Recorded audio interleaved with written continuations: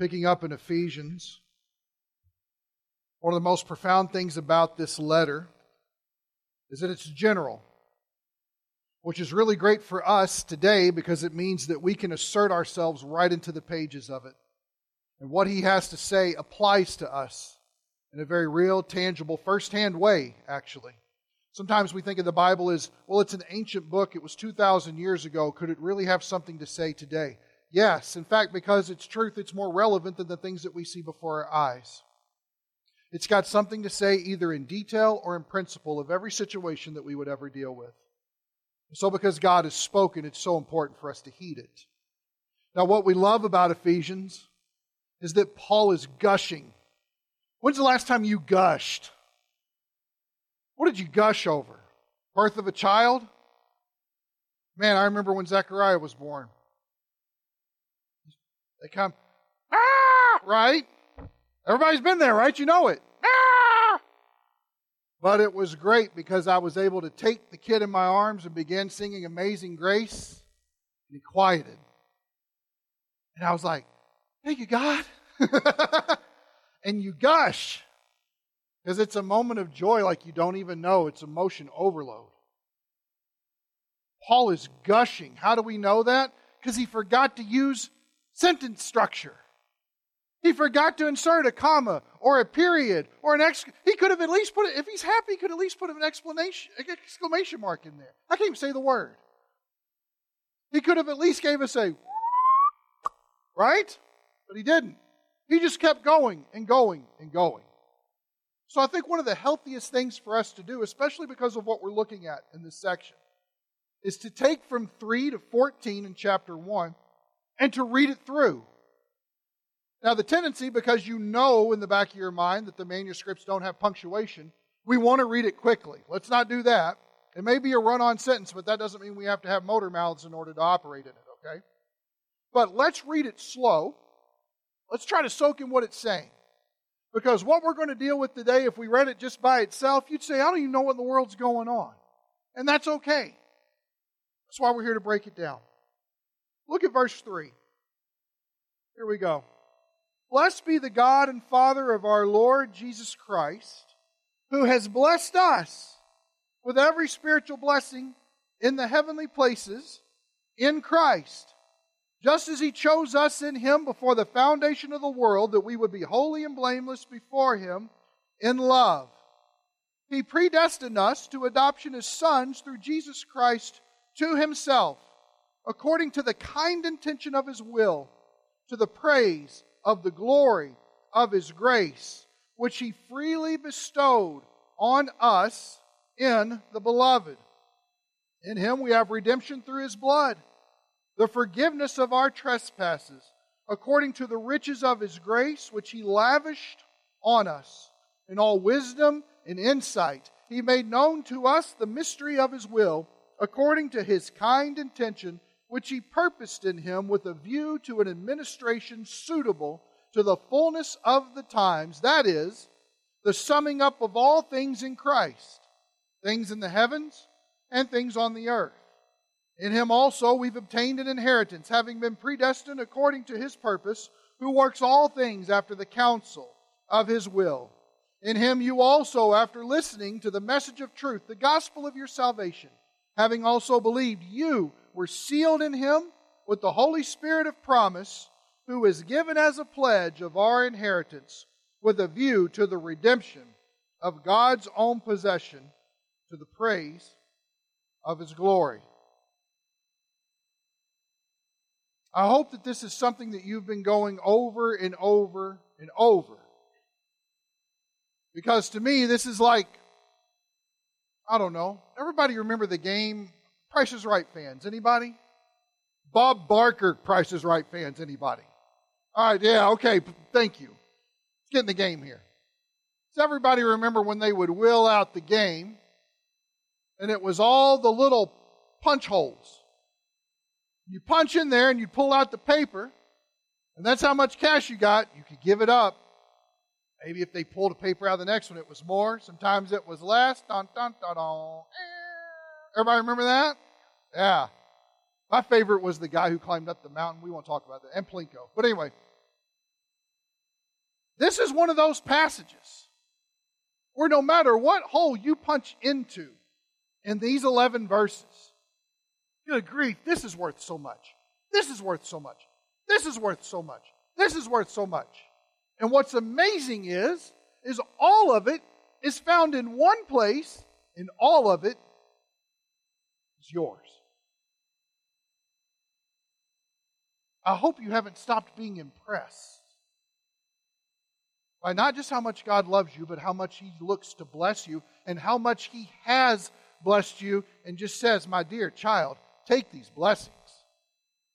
Live in these blessings. Embrace these blessings.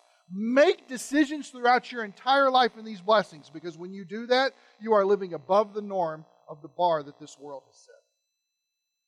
So I have to ask you a question. How rich are you? No. Every spiritual blessing. See, in a couple of weeks, you guys are going to have this down. Okay? So, let's ask it again. How rich are you? Every spiritual blessing. Where are those riches? Stop it. Go back. Man, you guys are not going to score well on your midterm here. Where are your riches? They're all in one place. In Christ. See, I saw the answer. The passage. In Christ. In Him. Your row got it. We know that's not true because Jay is in your row. Okay? We just... then it must have been a mistake. All right. In Him. In Christ. In the Beloved. All of these things existing in a brand new location, that when you heard the gospel and you responded in faith, God picked you up and moved you there, spiritually speaking. That's where you are. You exist in a realm of complete blessing, lacking in nothing. That's a good place. That's a great place. You know the interesting thing about being moved there? You never have to move again. Even if you try to pick it up and go, God says no. You are in now a glorious, celestial, closed community. Praise the Lord. Praise the Lord. Now, we're going to pick up in the middle of verse 8. Why? Everybody see in the middle of verse 8? It's one run-on sentence, but if we just read verse 8 for itself, we would read, which He lavished on us in all wisdom and insight. Now, if you go on our pastor's blog at our website, gbcportage.com, you can click on the tab that says pastor's blog. I have got a ridiculous amount of stuff that I've written, and it deals with this argument about should there be a period in the middle of this sentence, okay? For those of you that don't want to go on there and read it, the less spiritual ones, okay? I wasn't supposed to say that out loud. Never mind. Just kidding. The answer is yes. I believe there should be a period in the middle of this. Okay? And here's the reason why. If we deal with in all wisdom and insight, it would be referring back to the redemption in His blood. But it seems like He's pretty much filled that out for our understanding. So the question we have to ask is, okay, if it doesn't refer going back to the idea of the redemption, what does it refer to? In all wisdom and understanding, He made known to us the mystery of His will. Let's stop there for just a second and let's deal with this idea of wisdom and understanding. If you have the little note booklets that we've given out, I want to ask a favor of you, if you wouldn't mind, is to take the idea of wisdom and understanding. Don't do this to me today, computer. Satan is in the surface. I'm guaranteeing it. Wisdom and insight. We're going to look at these two. The first thing we need to understand is this word. All. Now, yes, depending on context, could the word all have a boundary to it? It could possibly. If I said something like, all of you are doing a good job paying attention, but I'm motioning in a direction, we're obviously talking about this row over here. You know we're not talking about this row over here, okay? Talking about this row over here. So, in all, but here's the thing. We're talking about two interesting things. They actually make up two halves of the same whole of the idea of wisdom and insight. What in the world does that mean, and is it important for us to spend time on it? Absolutely it is, because of what we learn. When we talk about this word here, the first one, wisdom, is Sophia. We're pretty used to that. We understand that. We name our kids that kind of thing, okay? But what in the world does it mean? It's the capacity. Now stop and think about that for just a second, okay? The capacity for two things. One, to understand, and two, to function accordingly. Now stop for just a second. If we were doing our daily devotions, we might just breeze right by in all wisdom and insight. But ask yourself this question real quick. If the understanding of having wisdom is a capacity first and foremost, did you have this capacity before you met Jesus? No. Think about that for just a second. This is a brand new realm that involves the mind. He has taken our brains and He's actually done a complete makeover. And He has opened up an area that we previously didn't know. Number one, I love this situation. I love this scene. Because whenever the apostles are gathered after the resurrection, they're kind of cowering and they're kind of freaking out about how things are going and all that. And all of a sudden, Jesus appears beyond the locked doors and said, "Peace be with you." And everybody's like, "Ah!" Everybody remember that? And it's really crazy because it even mentions the doors are locked and here's Jesus amongst them. And it's so amazing when He's in there, He's talking to them. It says that He opened their minds to understand all that was written about Him. He opens them to understand the Old Testament. They've had the Old Testament all of their life. They know these 39 books. And all of a sudden, Jesus, He does something that causes them to be able to look back on this revelation that they've had and go, "Oh, good grief. I see how all this, as it unfolded in history, was pointing to this moment in time where Jesus would be before us." That's a pretty big deal. Why?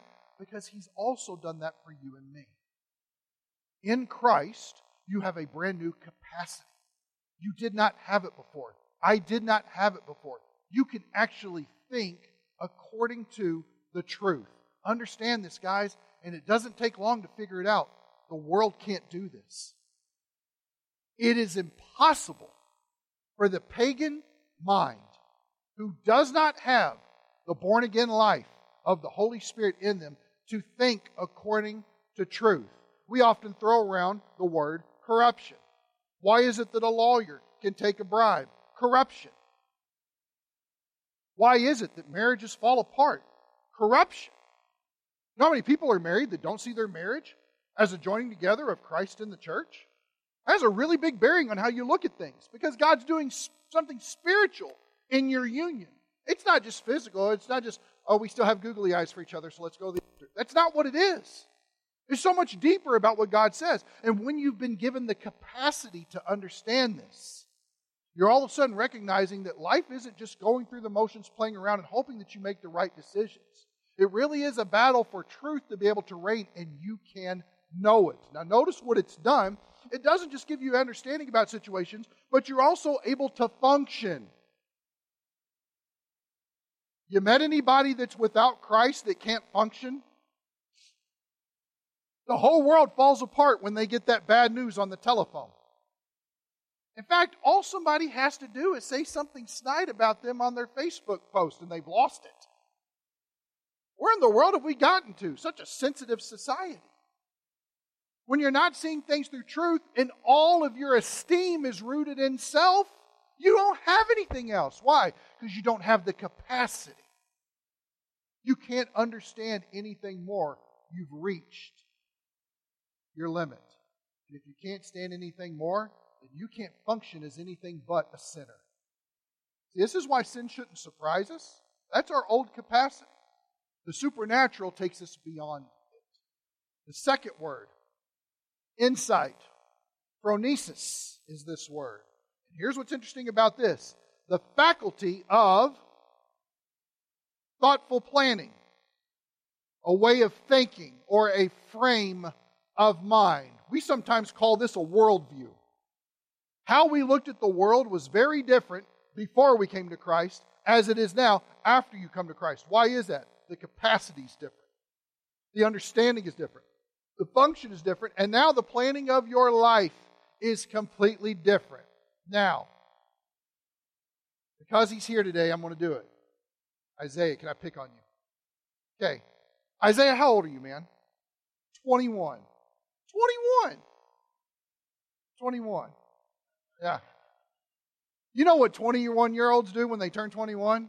They go to a bar, they walk in, they're like, yeah.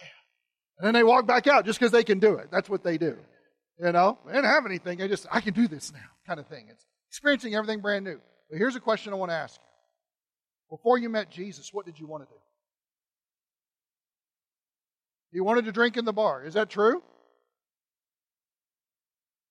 But you wanted to be there? This ain't about the bar, it's about your life. I'm asking, forget the bar. It was a terrible example and you've killed it. What did you want to do before you came to know Jesus? What would you think you were going to do with your life? No direction. Did you have any aspirations? Think I might want to, what? I think I might want to make money. Guess what? They're training to be missionaries. No money. And let's be honest, it doesn't matter, does it? It doesn't matter. Why? Because when you come to know Jesus and you recognize that His call is greater, that His plan is greater, that when we tried to control everything in our lives, so to make sure that it all worked out well, and we killed ourselves doing it, let's be honest.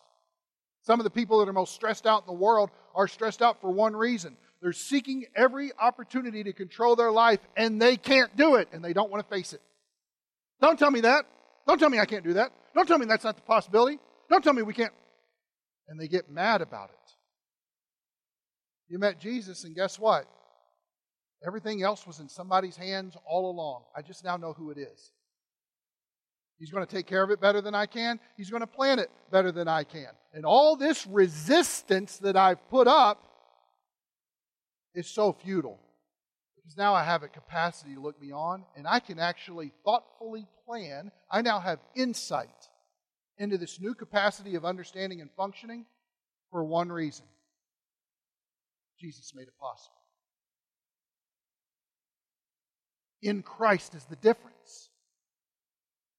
It's the difference from a grinding life to a glorious life. You might say, man, you're making big deal out of these 5 words. Yes, I am. Because we are in this text. This is talking about us. I don't believe that. Okay, so you're in unbelief, but that doesn't change the truth of the matter.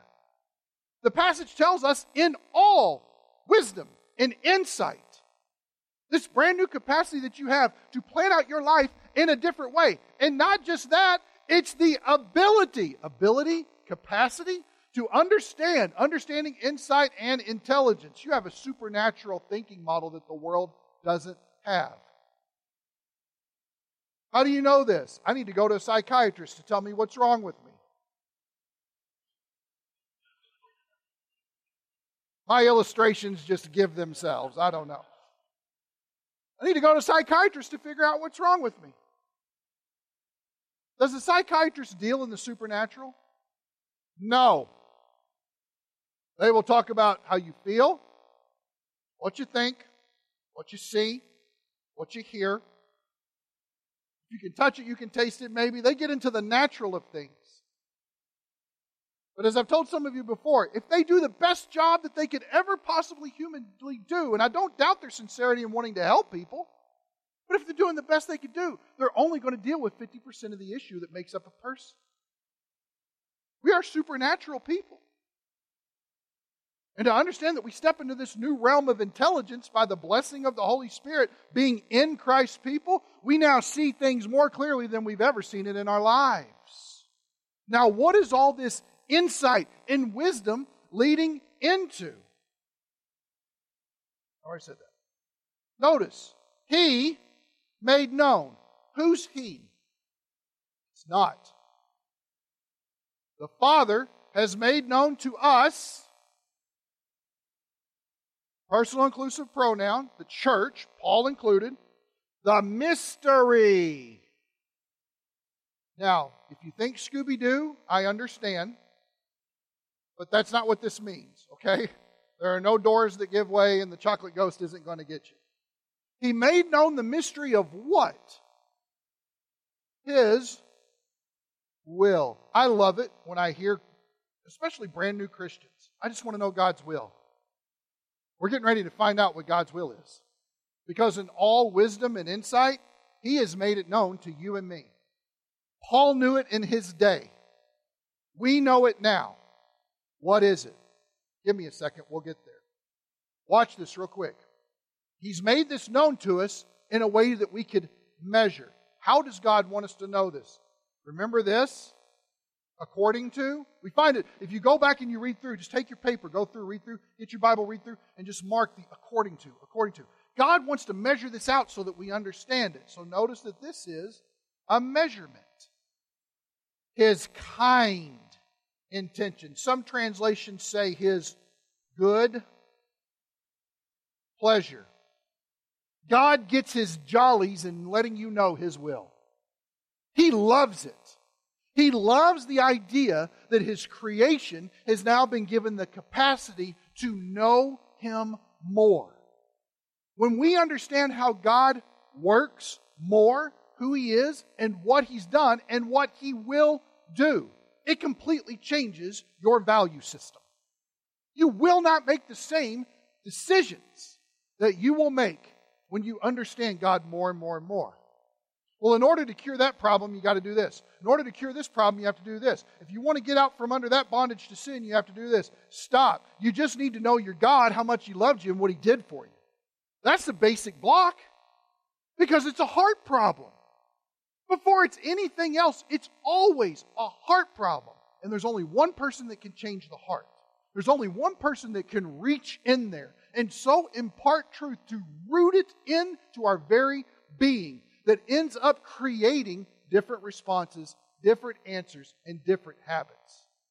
But if it's not based on a change in truth, a change in value, what we esteem as important, it won't stay. It won't stick.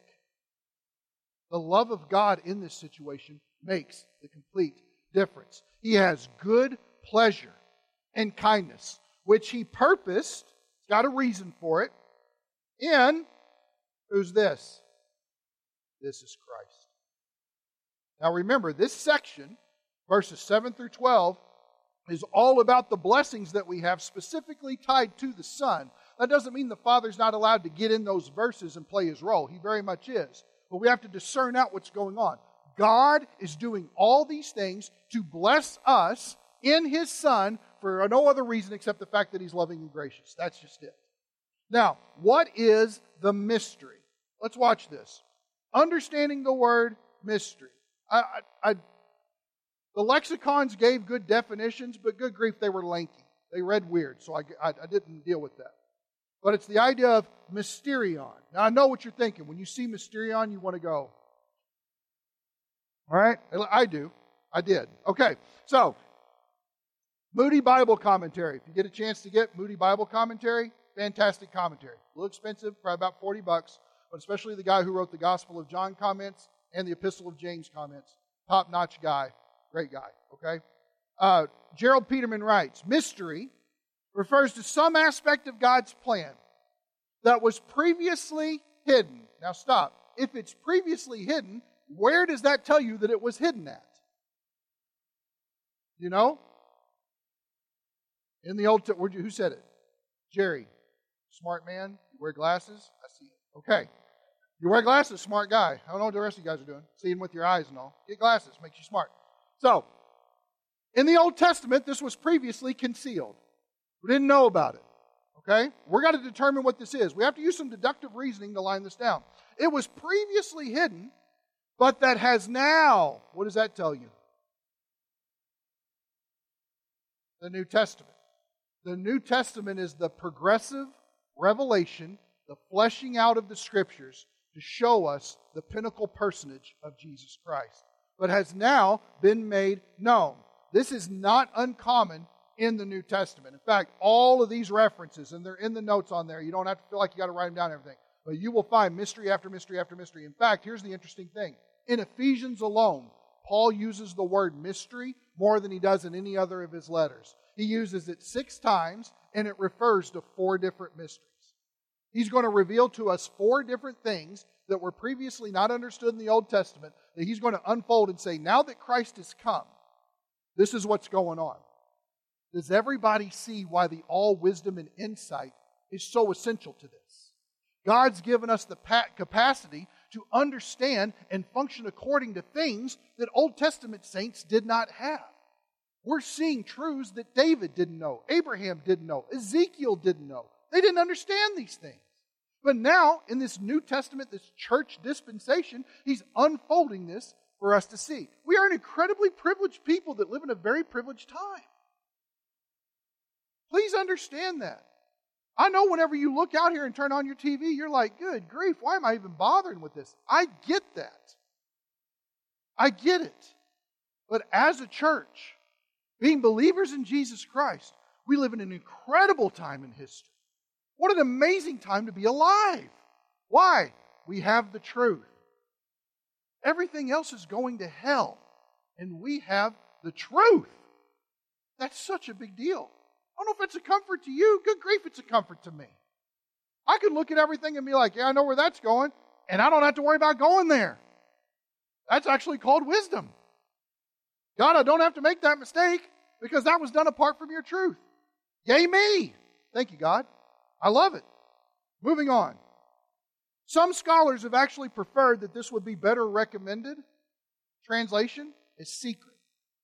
Now that sounds like, right? So that seems weird to us.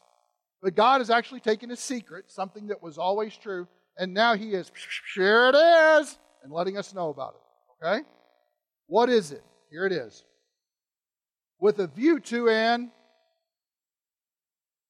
administration suitable, it's fit for, to the fullness of times. Everybody see that's plural? Very important to understand in relation to this word. To the fullness of times, that's a timing phrase. He's letting you know where in history this sets, where the mystery sets. Now we know the mystery now. We're going to see what it is in here in just a minute. But He's letting you know when it's going to flesh itself out in history. To an administration suitable to the fullness of times. That is, here's what the mystery is. The summing up of all things in Christ. All things. On earth, under the earth, above the earth. It does not matter.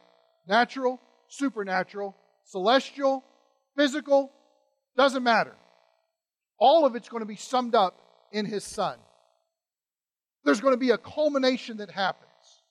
And this culmination happens based upon the reconciliation that we saw at the beginning of verse 7. So the redemption, the forgiveness of sins of His blood that has happened, the cross was so critical in tearing down all of the barriers that existed between us and God. The only barrier that exists between a person and God now is their unbelief in response to the gospel. That's it. Sins are paid. That wall's torn down. Differences? Gone. Why? Because the cross wiped it away. So the cross serves as the initial point which opens the floodgates for all this possibility.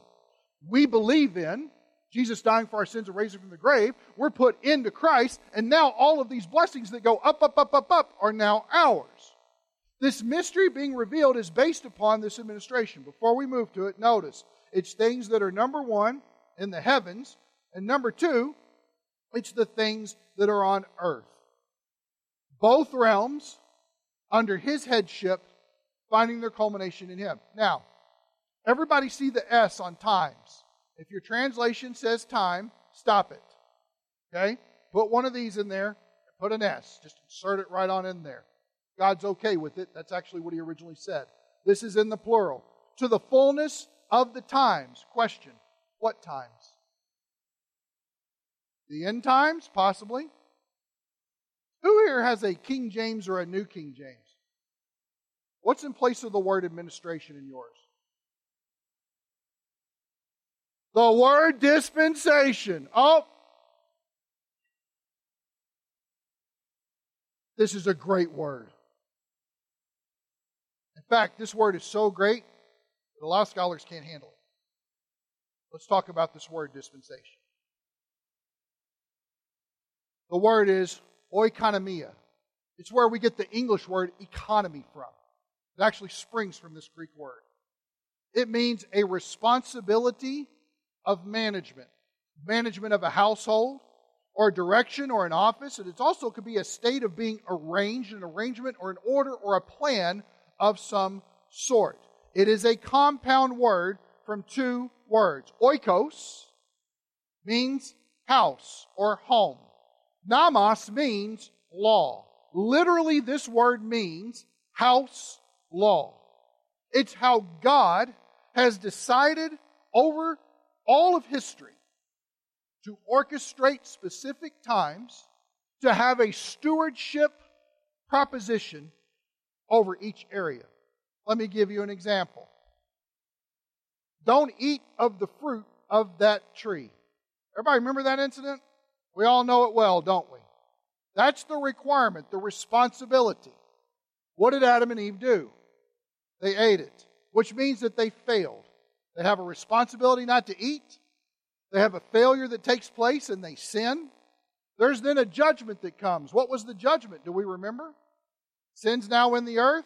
Death is now a possibility. They're cast out of the Garden of Eden. God had to kill two animals and skin them in order to provide clothes for them to wear. They could never go back in the Garden of Eden. A flaming sword turned every which way to keep them out. It stood in front of the entrance.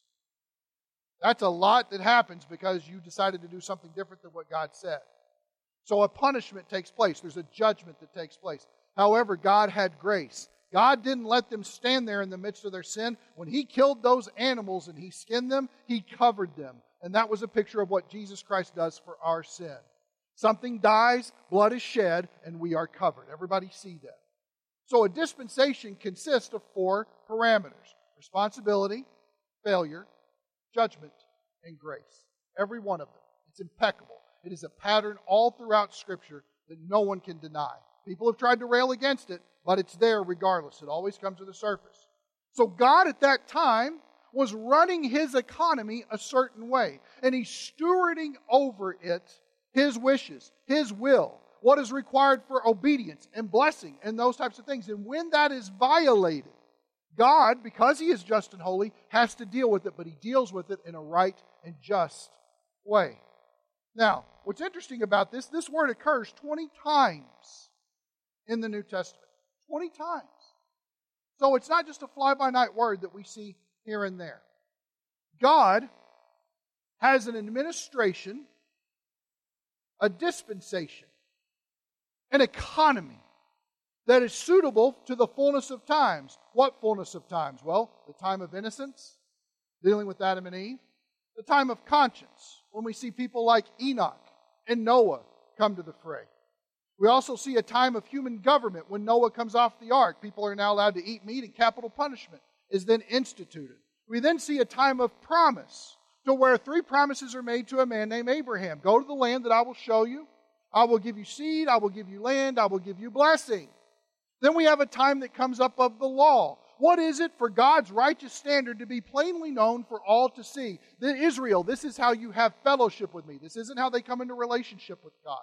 Coming into relationship with God was due to applying the blood of that lamb so that death would pass over. It's a picture of the cross. When we apply the blood of the lamb by faith, death passes over us. The law is about obedience that happens later. They were redeemed in the midst of the junk of Egypt, but they went out to the mountain to receive instruction on how to live. How do you live in such a way to where you have an explosive fellowship with Yahweh? That's what the law is all about, and that was put forward. Then after that, you have the death of Christ, paying for all of the sins in actual time, and you have this new dispensation that we're currently in right now called the church age. This is why we live in such a valuable part, because the next age to come is, does anybody know what the next age is to come? The millennial reign of Christ. There will be a 7-year tribulation that happens after the rapture, which we talked about last week. And at the end of that, Jesus Christ will actually rip through the sky and destroy all enemies, because He's serving out justice. The time of grace for these people on earth is over. I've given them all these chances. I've even let them know very plainly in my word about what I'm going to do, and they refuse to listen to it. We're done. Then comes the millennial kingdom, when Christ will reign for 1,000 years. What is the fullness of times? The fullness of times is dispensations number 1 through 6 that will culminate in 7. God has a time future of which He will take these other 6 eras and He will wrap them all up into a situation where He exalts Christ as King. You say, well, how is that a mystery? How is that something that I previously didn't know? You guys are so astute. I'm glad you asked. The Old Testament and the end of the age. Everybody got your Bible? Okay, we're going to do a lot of flipping here in just a minute. A lot of reading, a lot of flipping. First thing I want you to go to is Psalm 2. And I'm going to ask for those of you that are keeping notes, you've got your little booklet with the scriptures on there. You just write these passages off to the side. Leave yourself just a tiny bit of room, maybe a line or something like that, because I want you to document some things about these Old Testament passages that are going to cover bases that we would already know from the Old Testament scriptures, so that we can do a process of elimination to find out, well, what is this mystery that we now know that was previously concealed? We're going to see what that is. Psalm chapter 2. Here we go. Everybody ready? Why are the nations in an uproar? Makes you wonder if this was written yesterday, doesn't it? Why are the nations in an uproar? And the peoples devising a vain thing. The kings of the earth take their stand, and the rulers take counsel together against Yahweh and against His anointed, saying. Everybody see that word anointed? If you got a good marginal note, the Mashiach, the Messiah. They're actually making plans and taking a stand against the Creator and His Messiah. Pay attention to that. Notice it says here, here's what they're saying. Let us tear their fetters apart and cast away their cords from us. We don't want any restraint. Everybody know what fetters are? Everybody know that from whenever a horse is going along, it's the little blinders on the side that keep them looking forward. Why? Because horses got eyes that go like this. That's the reason why. So they need to look forward. Isn't God weird how He made that? I don't know. I think that's strange. Horses are always, how do they look? Never mind. Forget it. Move on. That's something else. But cast away their cords from us. Now here's what's interesting about that. If you were to plug in 2 Thessalonians 2, where it says, let us cast His cords from us, they actually get what they were asking for in a time of future history. Why? Because when the rapture happens, 2 Thessalonians 2 tells us that the restraint will be taken out of the way, the restrainer will be taken, and it refers to the restrainer in the masculine pronoun. Well, if the church is raptured off the earth and we all have the indwelling Holy Spirit, who goes with us? You realize what's keeping this world from being as evil as it could be? It's the Holy Spirit. This is why we're called to be salt and light in this earth. Because when we're taken out of the way, evil runs rampant. Everybody can be as evil as they want to be once the Holy Spirit's out of the way. See, it's not just a natural thing, it's a supernatural thing. We've got to be aware. We've got to pay attention. And because we have this capacity of all wisdom and insight, we know this. We have to use it. The desires of the nations and the rulers of the nations is we don't want the restraint of God. We see this all the time right now. And there's going to come a time when they actually get it. Verse 4, He who sits in the heavens laughs. Now, God can do that. I can't. I would not respond that way, okay? God has a sense of humor. So, He laughs. Notice this. It's not Yahweh. Everybody see that it's Adonai? All of a sudden, David puts Adonai in here. Does anybody remember what Adonai means? Don't sing any Amy Grant songs or anything. Does anybody know what Adonai means? It means Lord, Master.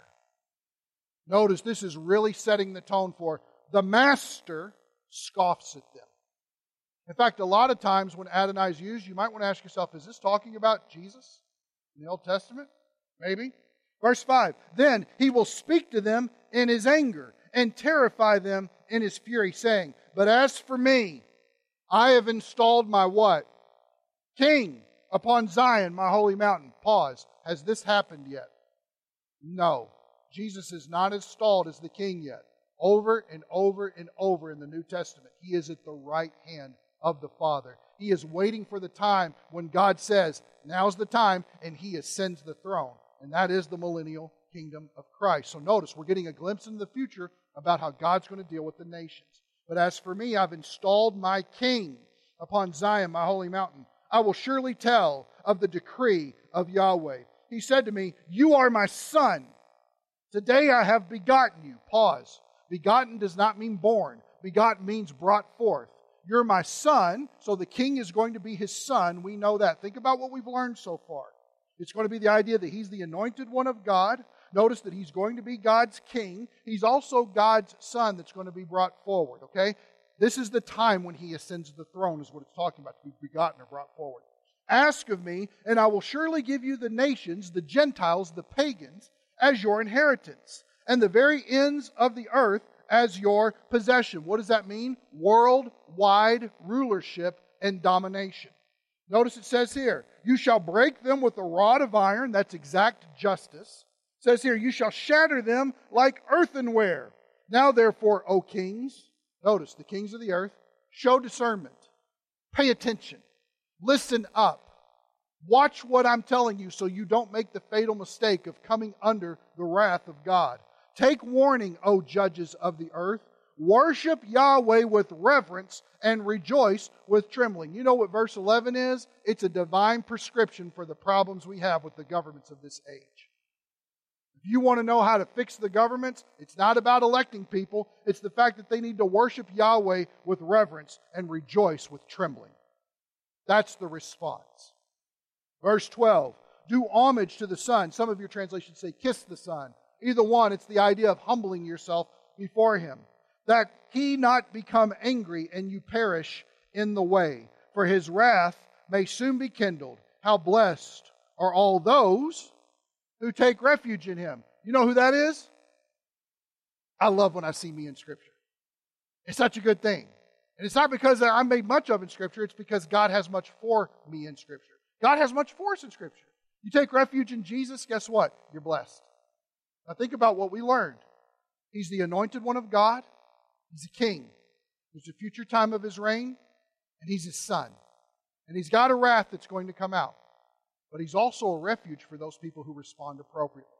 And a call has been made to the nations of the world to worship God with reverence. Good stuff, right? Excellent. We still got enough time to hit the rest of these.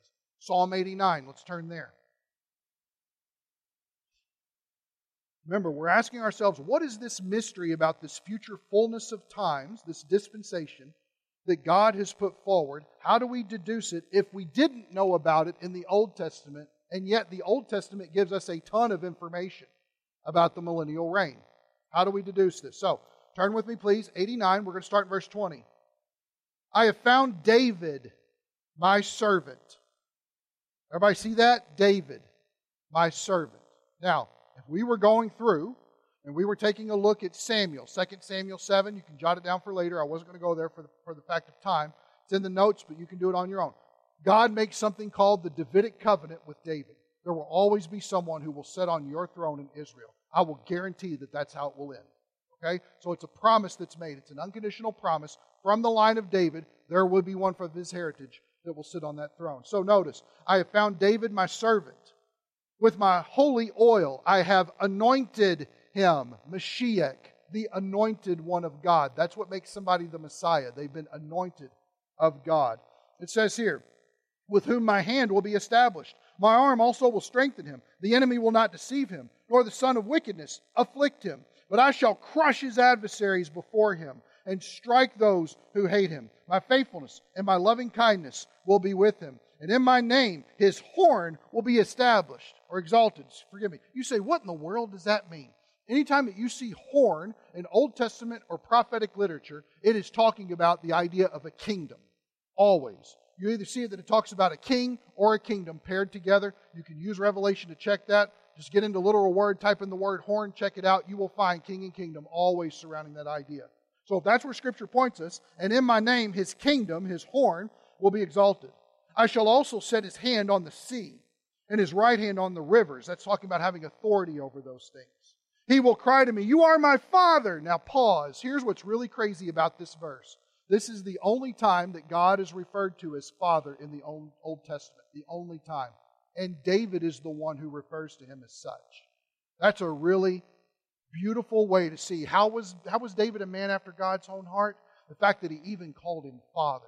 That's an intimacy that we take for granted because we're in Christ now. Good grief, this is the only time this occurs in the Old Testament. It's a beautiful thing. Notice it says here, my God and the rock of my salvation. Verse 27, I shall also make him my firstborn. That's talking about privileged position. That's not talking about hanging out in the delivery room, okay? It's a privileged position. The highest of the kings of the earth. My loving kindness I will keep for him forever, and my covenant shall be confirmed to him, the Davidic covenant. So I will establish his descendants forever, and his throne as the days of heaven. If his sons forsake my law, and do not walk in my judgments, if they violate my statutes, and do not keep my commandments, then I will punish their transgressions with the rod, and their iniquities stripes. Isn't that what happened to Solomon? Yes? We remember this? Don't fall asleep, guys. This is way too exciting. We're talking about the kingdom. If you guys want to live in this world, go to sleep. If you want to go to the kingdom, pay attention. Good stuff. Great stuff. Notice this, verse 33. But I will not break off my loving kindness from him, nor deal falsely in my faithfulness. My covenant I will not violate. I will not. And you have to pay attention when you hear people talk about this covenant with David, how they try to manipulate it. Look what he says. Nor will I alter the utterance of my lips. God will not change his word towards David and his heritage. Watch this. Nor will I alter the utterance of my lips. Verse 35. Once I've sworn by my holiness, I will not lie to David. His descendants shall endure forever, and his throne as the sun before me. It shall be established forever like the moon, and the witness in the sky is faithful. What do we learn about this? Well, number one, we find that this person who's going to rule on a throne in the future time is going to be from the heritage of David. That's important to write down in your margin there. That's an important thing for us to know. Just a couple more passages and then we'll be done. Israel does not go away. No, there's always a remnant, but that's not specifically what this is talking about. We're dealing solely with God's promise to provide justice, victory through a ruler. Now we know this is Jesus, right?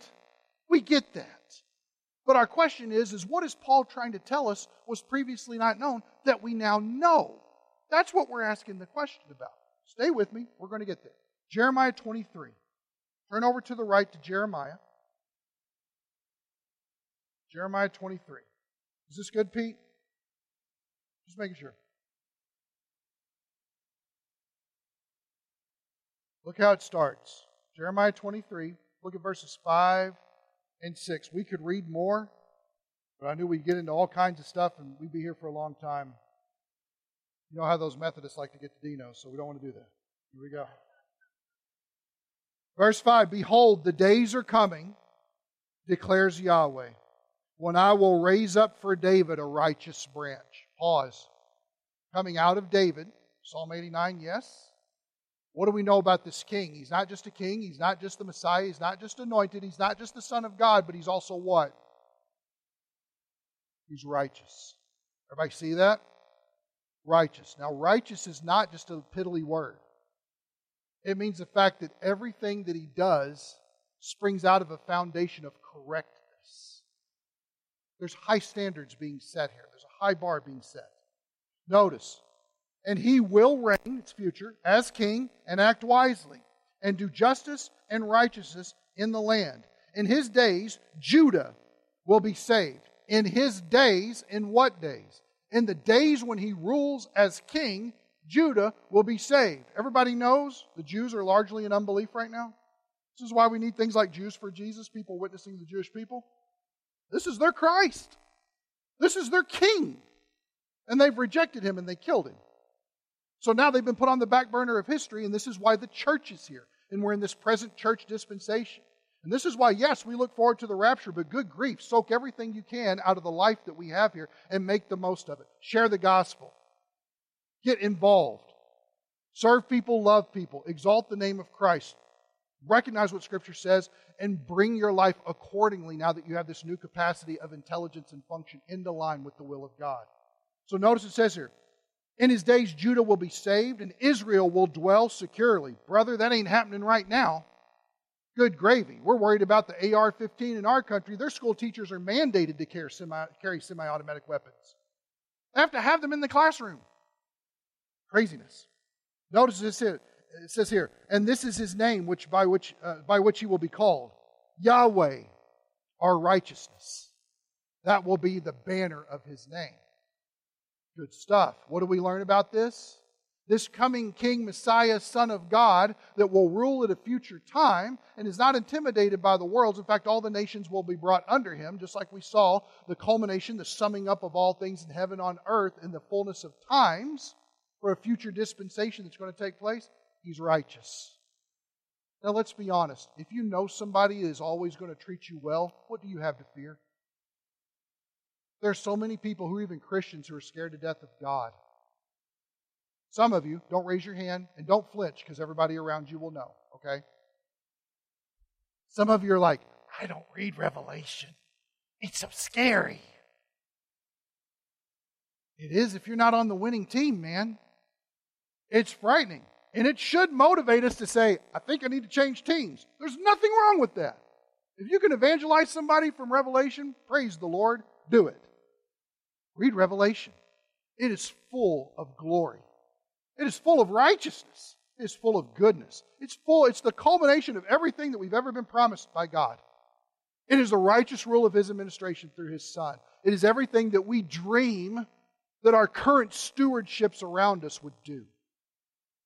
It's everything we've ever longed for. Let's be honest. There's something inside of us that says, this ain't right. We look at all of it. We try to be objective. We listen to different opinions, and we say, if I know one thing, if we can all agree on one thing, stuff's messed up. I'm tired of stuff being messed up. This stinks like yesterday's diaper. Everybody knows what I've been doing. But it stinks. It's got to get fixed. Is there any, we usually say, is there any hope? Now, let's be honest, as a Christian, we ask that knowing, but sometimes our current situation seems so bad, where are we at on this? We don't really mean that, but man, what are we asking for? God, deliver us from this cesspool of garbage. Last passage. Isaiah, clicker, there you go, 11. And Isaiah, I didn't choose this passage just because you're going to be here.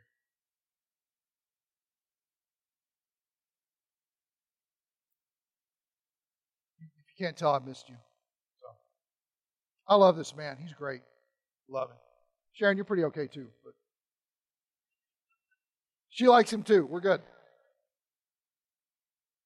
We'll go through this quickly, but pay attention to what you see, the similar language that connects it all together, and then we'll answer the question, what is this mystery in the New Testament times?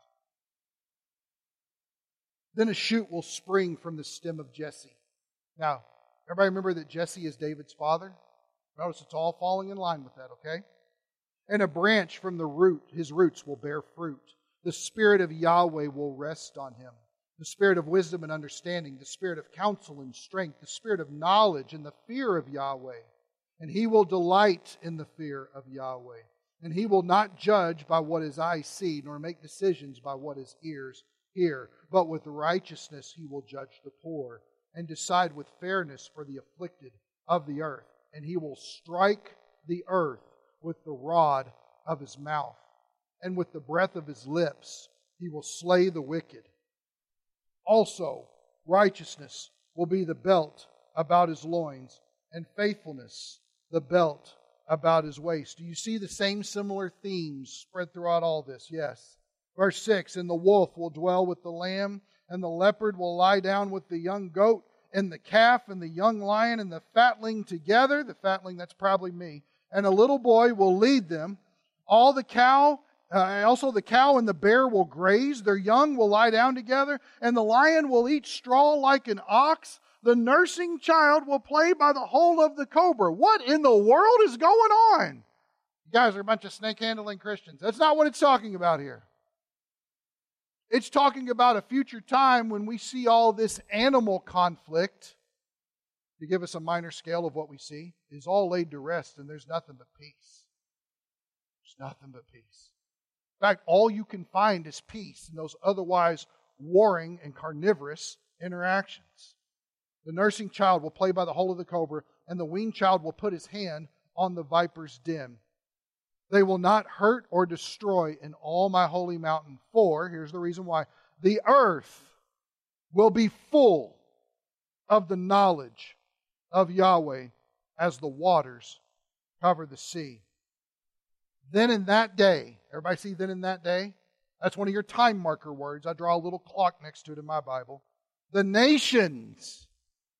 Where are we having the problem? Real quick, the nations, that's everybody that's not Israel in Scripture. So everybody but Israel at this time, and he deals with Israel later in verse 11, we're not going to read that, but the nations will resort to the root of Jesse, to the line of David. They're all going to recognize that they have nothing and nowhere to go, and they're all going to turn to this descendant of David for answers and help and rescue. You can read about that in Zechariah 14. It says here, who will stand as a signal. That's kind of a weird word, but it means as a flag, as a standard, as a sign, as a rallying point. It's almost like this. Everybody, look at me. The Messiah is going to stand as a signal for the people.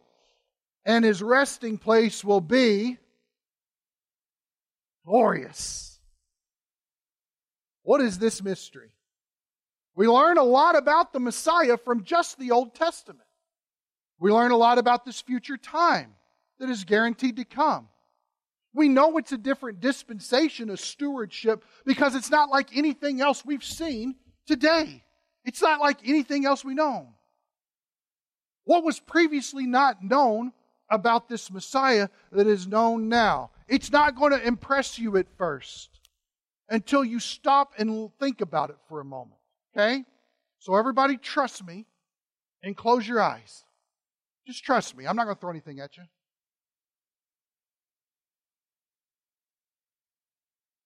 You, as somebody in the church age, you know the name of the King. We know He's the Messiah. We know He's the Son of God. We know He's anointed to rule. We know He comes from David. We know that He's righteous. We know what happens in a future time. We know that all nations come underneath Him. But you actually get to verbalize the name of Jesus Christ. We get to say His name. Abraham and all that he knew about God and all that he saw, he never got to say the name Jesus.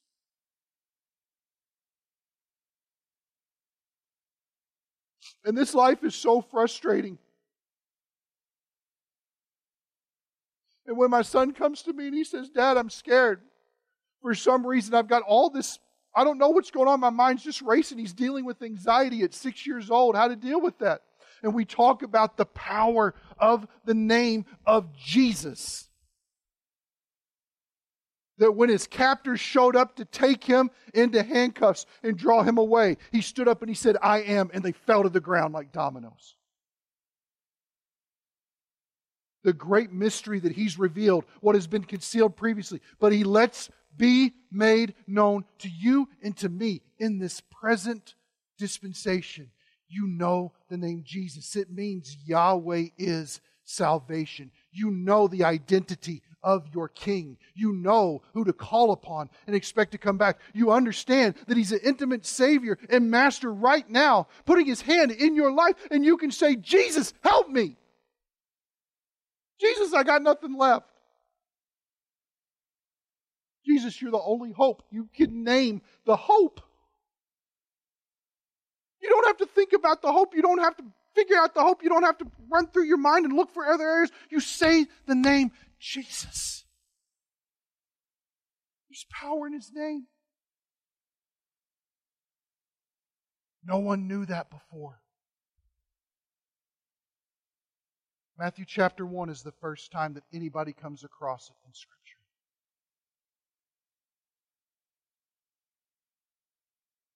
Let's not run the risk of taking His name for granted. Let's glory in the grace of God that He has seen fit in this time. That we don't just know He's the Son, or the King. He is Jesus Christ the righteous. And there is a future time when all other times will be culminating together to where He will reign. Jesus is our hope. Pray with me, please.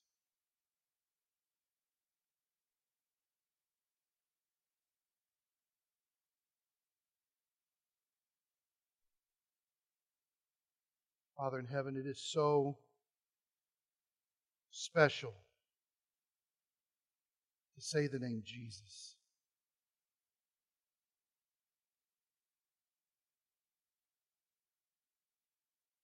Do we say it enough? We know it. Previously, they did not know. They were looking for one.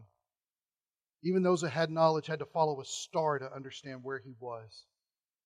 They knew the Scriptures inside and out.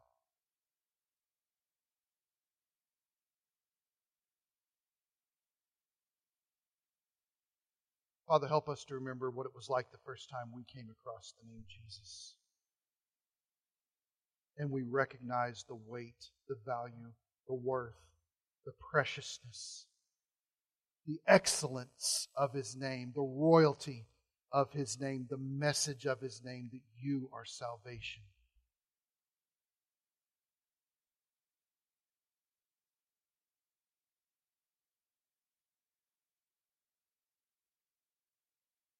Lord, let this not be lost on us. We are a people who know His name. We are people who call Him by His name. We are a people who He has invited us to come to the throne of grace boldly. We have these rights, these privileges. This is part of our every spiritual blessing, that we get to say the name Jesus.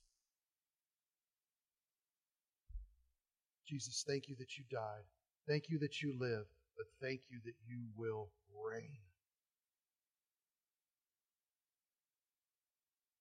If our hearts are not purposed towards this end, if we are not living in this new capacity that we have been given in all wisdom and insight, Father, change our hearts. Reach right into each one of our chests and knock off the gunk that we've allowed to build up there, and to soften the stone that is formed there, and to help us to recognize that we actually need a Savior just as much now as we did when we first met Him. Because there is not a day or a moment that can go by without Jesus. What profound and incredible and amazing love. What love. God, You're so good. Lord, help us to value, to appreciate the name of Jesus. I pray this in His name.